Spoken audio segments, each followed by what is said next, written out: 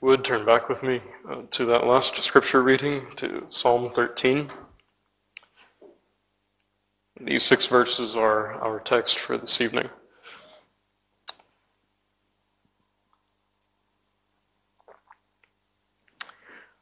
I want to begin in a way perhaps that I wouldn't normally, and I want to do so by raising really 2 questions. After having read this psalm, I trust that you and I should have these 2 questions in some form in our minds. The first question is, how does this psalm consist with faith? How do the cries, especially of the first 2 verses, agree with that state of a person in which they have lodged their souls upon God and His promises? They've entrusted themselves to the God who cannot lie. And so how can such a one pray as they do in these first 2 verses? The second question is, how do these verses accord with Christian contentment? Not only how can a faithful soul, but how can a contented soul pray as the psalmist does in our text this evening? Submit to you that those are 2 very important questions. In order for us to take up this psalm in praise to God, in order for us to model our own prayers according to this psalm, those two questions are certainly crucial. As you look at the psalm, you'll notice that the psalm really does divide itself well into 3 equal parts. You notice that in the first 2 verses, you have something of the psalmist's affliction. As he goes to God in prayer, you recognize that he does so in several lines, with repetition, and also, of course, with that beginning cry, how long? These first 2 verses outline for us the psalmist's extremity. And then quickly the psalmist moves in verses 3 to 4 to petition. He goes to God after having expressed his affliction, and he pours forth his soul to the Lord, pleading for deliverance. And then you find, of course, those last 2 verses. The psalmist leaves petition to come to a point of confession. That is, a confession of his faith. The psalmist, afflicted as he may be, the psalmist pressed so as to plead for deliverance in the way that he does, is, as we find in these last 2 verses, a man possessed of faith. This is a soul pleading that has lodged itself upon the promises of God. It does hope in God. And so, friend, as we look at this text, you'll notice here that much of the themes that we encounter, many of them we've already encountered in the Psalter thus far. But I want you also to notice here that in this psalm, you are supposed to see here the breathings out of faith. Again, that's not new to us, of course. But in this psalm especially, our attention is fixed on the fact that the one who cries here is one who has lodged itself upon the promises of God. And so this text teaches us plainly that the saint earnestly pleads God's promises under affliction. The saint earnestly pleads God's promises under affliction. Now, I want us to look at that theme under the 3 headings that really I've already communicated. Those 3 divisions of the psalm really lead us to think through this well. If you think, first of all, the first 2 verses, we find the psalmist's extremity.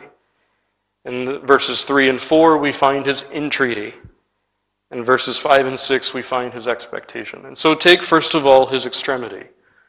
Verses 1 and 2, again, that very familiar phrase, not only to Psalm 13, but throughout the Psalter, how long?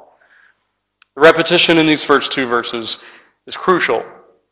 But I want you to notice, friend, that while, of course, this is poetry, these 2 lines are crucial for us to understand the man's affliction. This is not simply a heaping up of ideas or requests that are meaningless.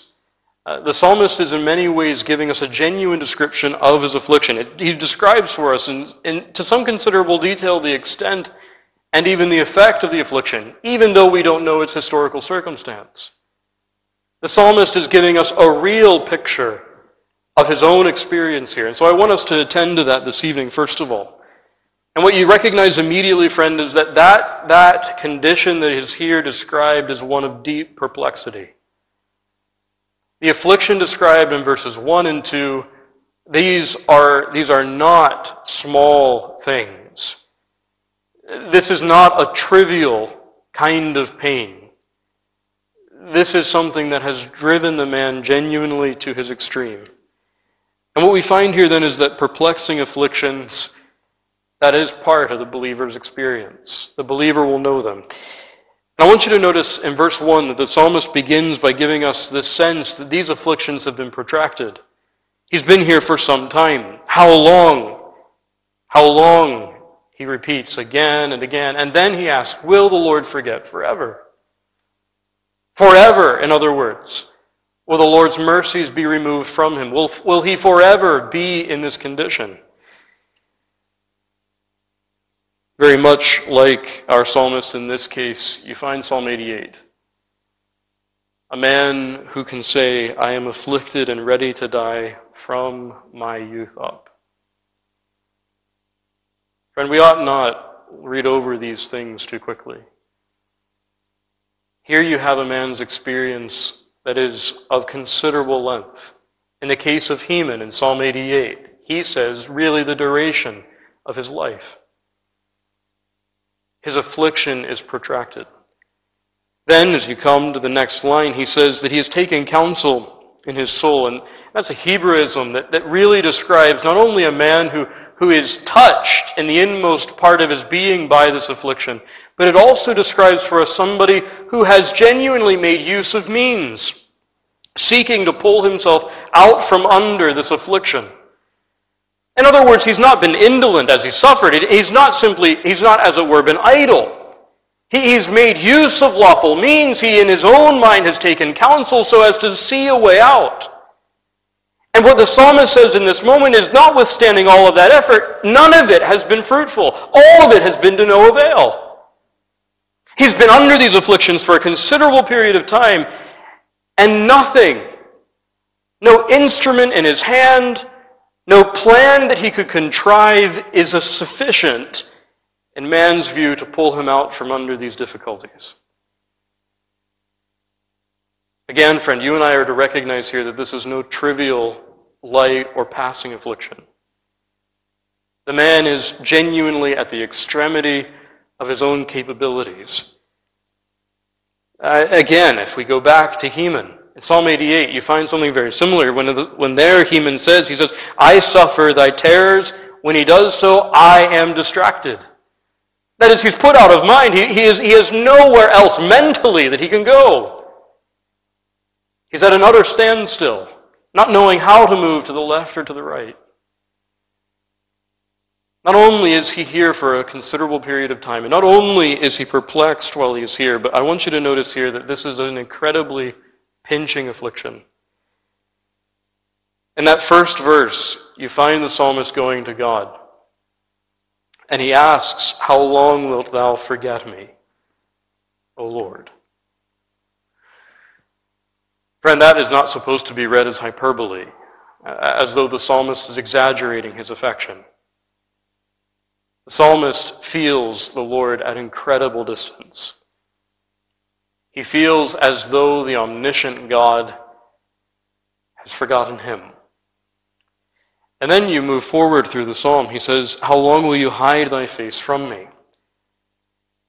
And then he expresses all of this as one having sorrow in his heart daily.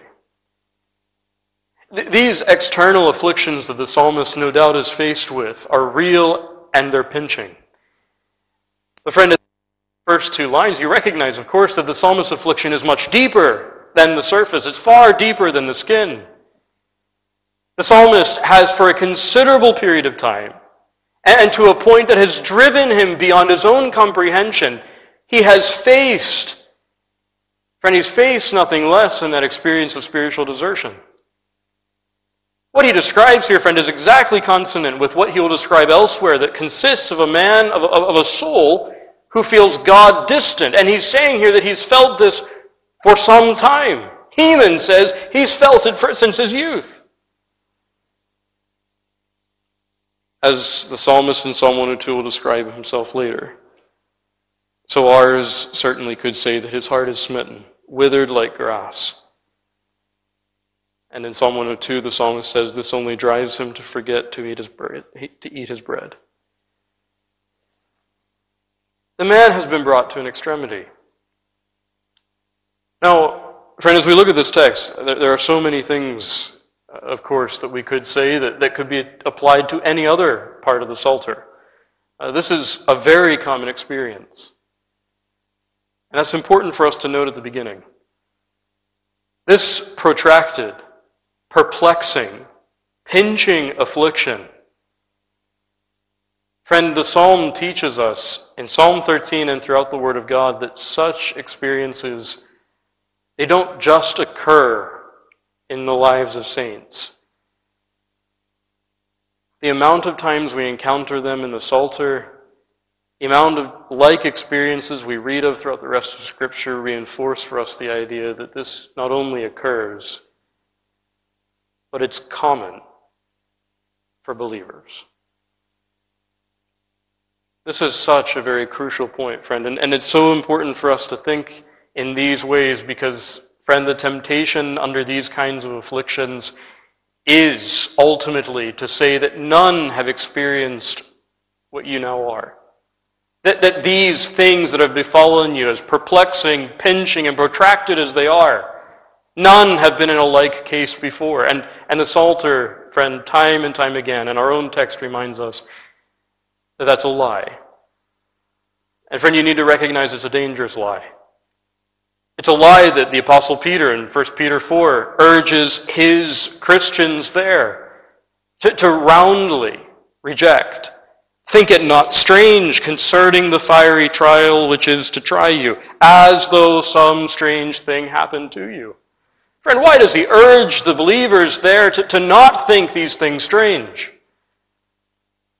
Well, friend, for just a few reasons we could say that he does so, first of all, because, friend, whenever the soul is persuaded that they are in a case unlike any other, that is only to make grounds for despair. This is how the flesh and the devil often will work against the believer. If he can convince, if the flesh can persuade the soul that none have been in a like case before, then of what use will be the directives of Scripture? And of what comfort could they draw from the experiences of saints in the past? Friend, this is always seemingly the first step to draw the soul in to despair, always the first step to draw the soul in to have hard thoughts of God. And so this psalm reminds us, urges us not to think so. A second reason why this temptation needs to be resisted powerfully, friend, is because that temptation is ultimately one of pride.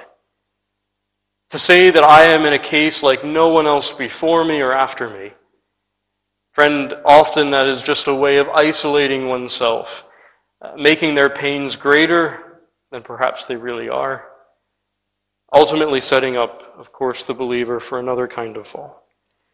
And so what we find in these first two verses, friend, is that it is common for the believer to be in afflictions that are of long duration, that press the mind, that press the soul into extremity. Even afflictions, as we find there, that touch the very heart of the believer.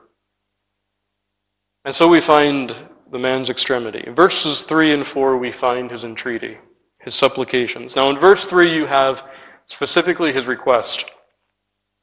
And the request, of course, is for deliverance. Consider and hear me, O Lord my God. Lighten mine eyes, lest I sleep the sleep of death.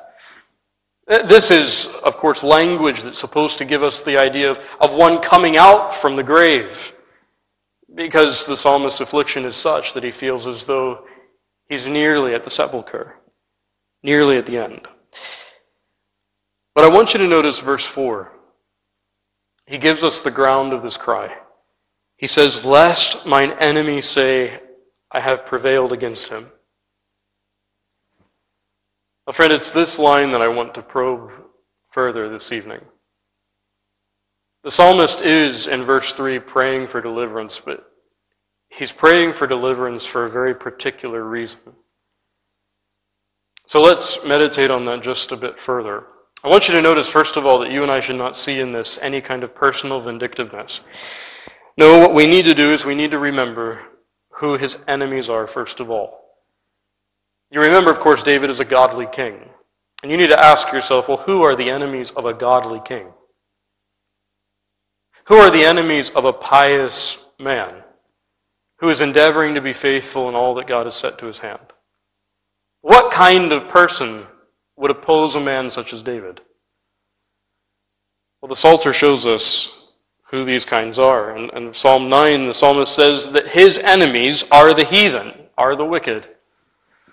In other words, his enemies are God's enemies. And that certainly stands to reason, doesn't it? If David is bringing faithfulness, then who are the ones, friend, ultimately that will oppose God's faithful servant, but the enemies of God?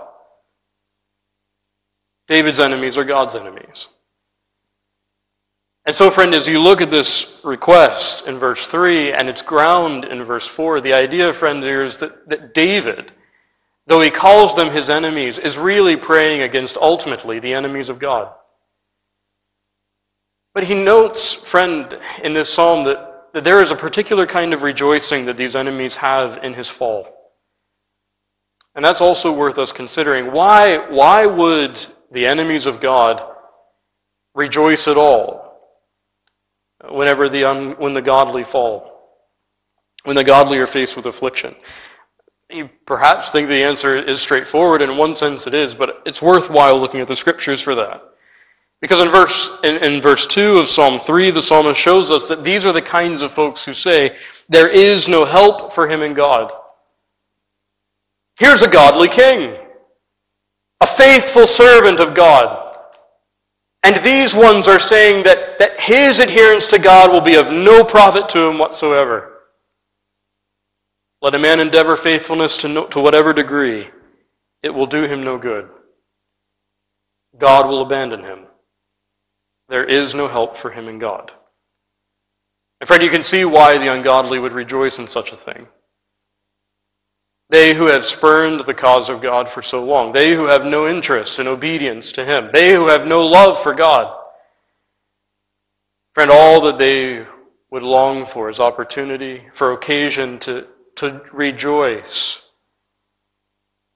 in those seeming tokens that God will not come to the rescue of his people. It can be something of an apologetic for their own rebellion. Elsewhere in the scripture you find the same kind of person asking this: what is the Almighty that we should serve him, and what profit should we have if we pray unto him?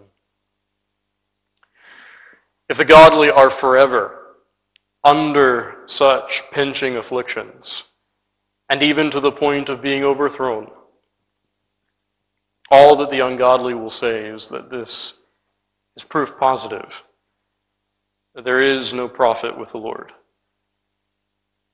And if no profit with him, why should we pray him? And why should we serve him? Now, friend, if these are the enemies of God that David is praying here against, what is David really praying for in this fourth verse? What's so striking, friend, and this can't be missed as we look at this 13th psalm, is that David is craving the deliverance of God, ultimately to confound God's enemies, ultimately to silence their blasphemies, ultimately for God's glory. Just very briefly, friend, this can't be missed. The ungodly watch the godly most, just to see them fall. You know this as well as I do. The only time the church ever gets it into the headlines these days is whenever there is a scandal, an opportunity for the world to mock at the apparent weakness of the church. David's experience is very much like our own. Jeremiah had a like experience. He says, my familiars watch for my halting, saying, peradventure he will be enticed, and we shall prevail against him, and we will take our revenge on him. Jeremiah in that same chapter says they're earnest to do this. They're earnest to watch for a fall so that they don't have to obey the word of God that came from his mouth. Again, friend, this is very much part and parcel of our experience today. The world watches you. And really, friend, they watch you mostly just so that they might triumph in your fall. Such was David's experience, so is ours. But this drives the psalmist to plead for his own deliverance, not for his own sake. Ultimately, friend, he craves deliverance from this pinching, perplexing, and protracted affliction for God's glory. And that can't be missed. The Psalter is filled with examples of this. And we could really exhaust our time this evening by simply seeing how often these cries for personal deliverance are either implicitly or explicitly tied to the glory of God. But, friend, just for an example, representative of the rest, help us, O God of our salvation, for the glory of thy name. Note, friend, that the godly crave this deliverance, not ultimately for their own ends. In fact, the deliverance which they crave is not even an end in itself. The longing is that blasphemies would be silenced, that God would be exalted in this deliverance. And that really answers for us that second question that we began with.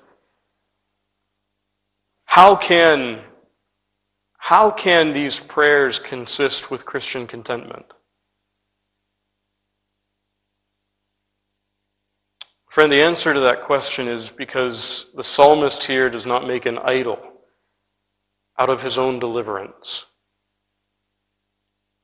Ultimately, friend, what the psalmist craves is God's glory, and his craving for deliverance is subordinated thereunto.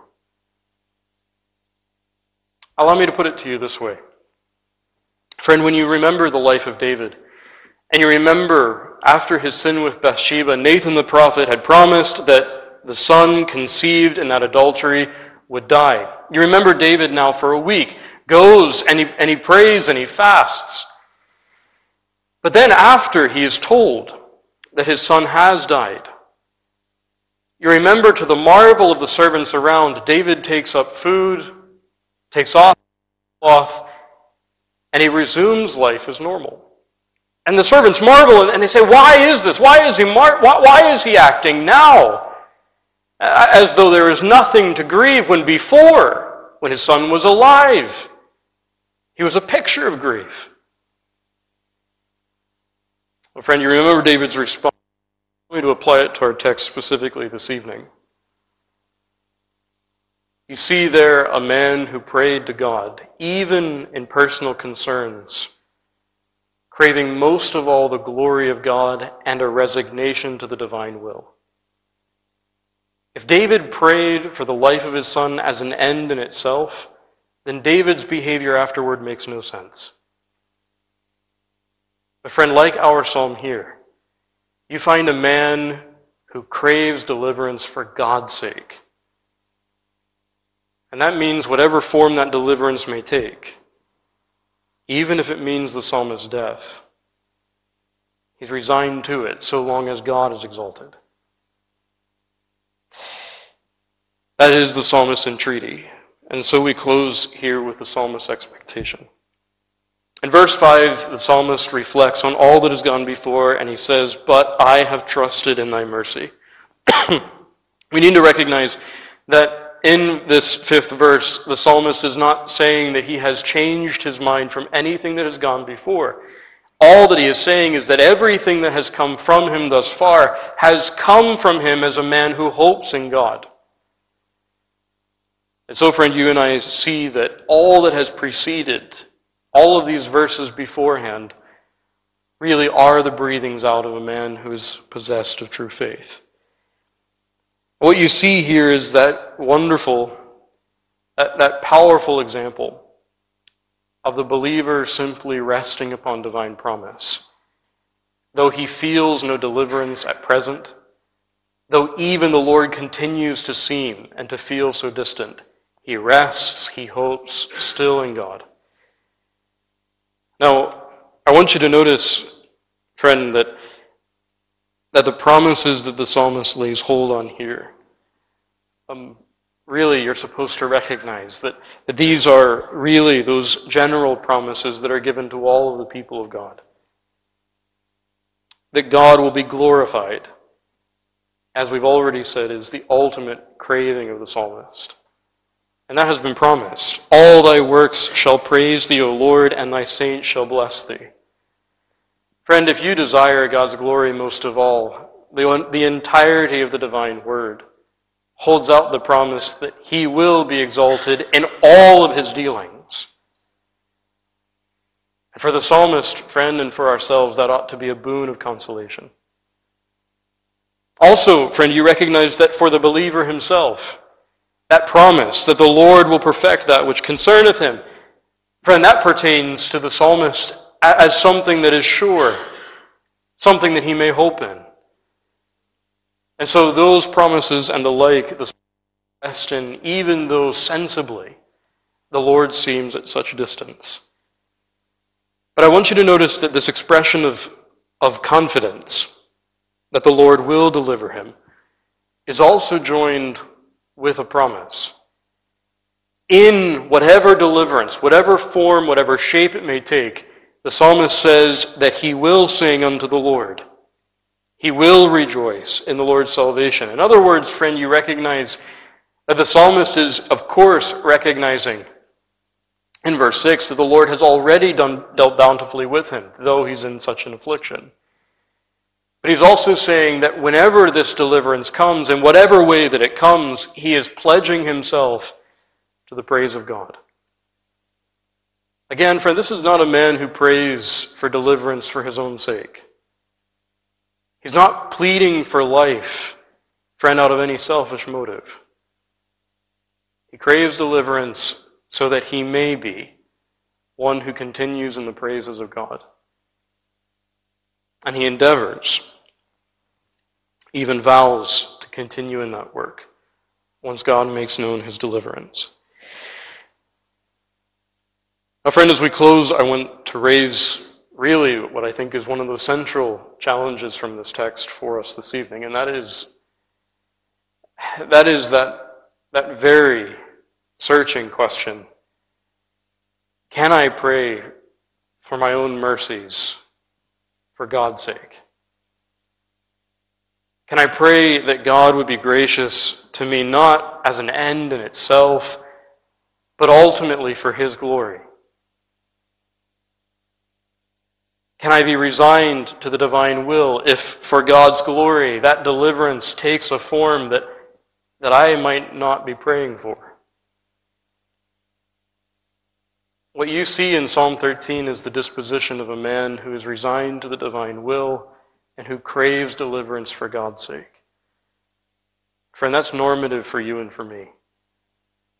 This is not for us to marvel at a man in the past. This is for us to recognize what godliness really consists in, what true godliness looks like under affliction.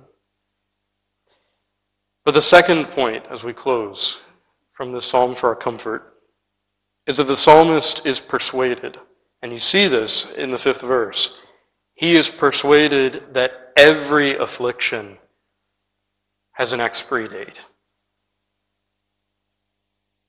I want you to notice in verses 5 and 6, the psalmist does not tell us the specifics of that deliverance he expects. He simply, as a child of God, knows that these afflictions will pass. No matter how long they have been up to this point, they do have an expiry date. Friend, for the believer, that is true. Your afflictions will not last. And it's true, friend, most of the time in the lives of believers. Even the most pinching afflictions are of a very short duration. But let's say that you are like Heman, and from the days of your youth you feel as though the Lord is continually keeping you under his rod. Even Heman recognizes that that too will come to an end. He calls him the God of his salvation. deliverance will come. And friend, the psalmist in this text makes use of that promise, and so should we. You need to set, friend, that promise against those fears that you will forever be in such affliction, that you will forever be under the rod. You won't. God has promised otherwise, and he will perform it. But I also want you to notice, friend, that in this psalm you and I have a picture of a man who is acquainted with incredible difficulty. But he appeals to God,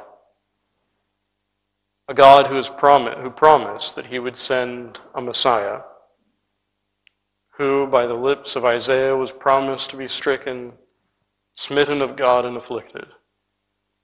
A man who would be described as a man of sorrows, that we might have a sympathetic priest under like afflictions. Friend, you and I are to recognize when the apostle in Hebrews 2 and in Hebrews 4 gives to us Christ in the ways in which he does, describing him as afflicted in all of the ways that he there describes, you're to recognize that none have been under such perplexity. None, friend, have ever experienced affliction to such a degree as he. And as such, you have a genuinely sympathetic high priest. Friend, no matter how perplexing, protracted, no matter, friend, how pinching your affliction may seem, the captain of your salvation endured more, and is now a living and sympathetic high priest on your behalf. The psalmist, friend, only looks to God through Jesus Christ as he prays. And in those ways too, friend, so should you and so should I. So may it be, friend, that as we do continue in this pilgrim path, that for God's glory we would lay hold of the promises of God. And that through Jesus Christ we would endeavor to live accordingly as those who have received much mercy and who have been given such promises. Amen.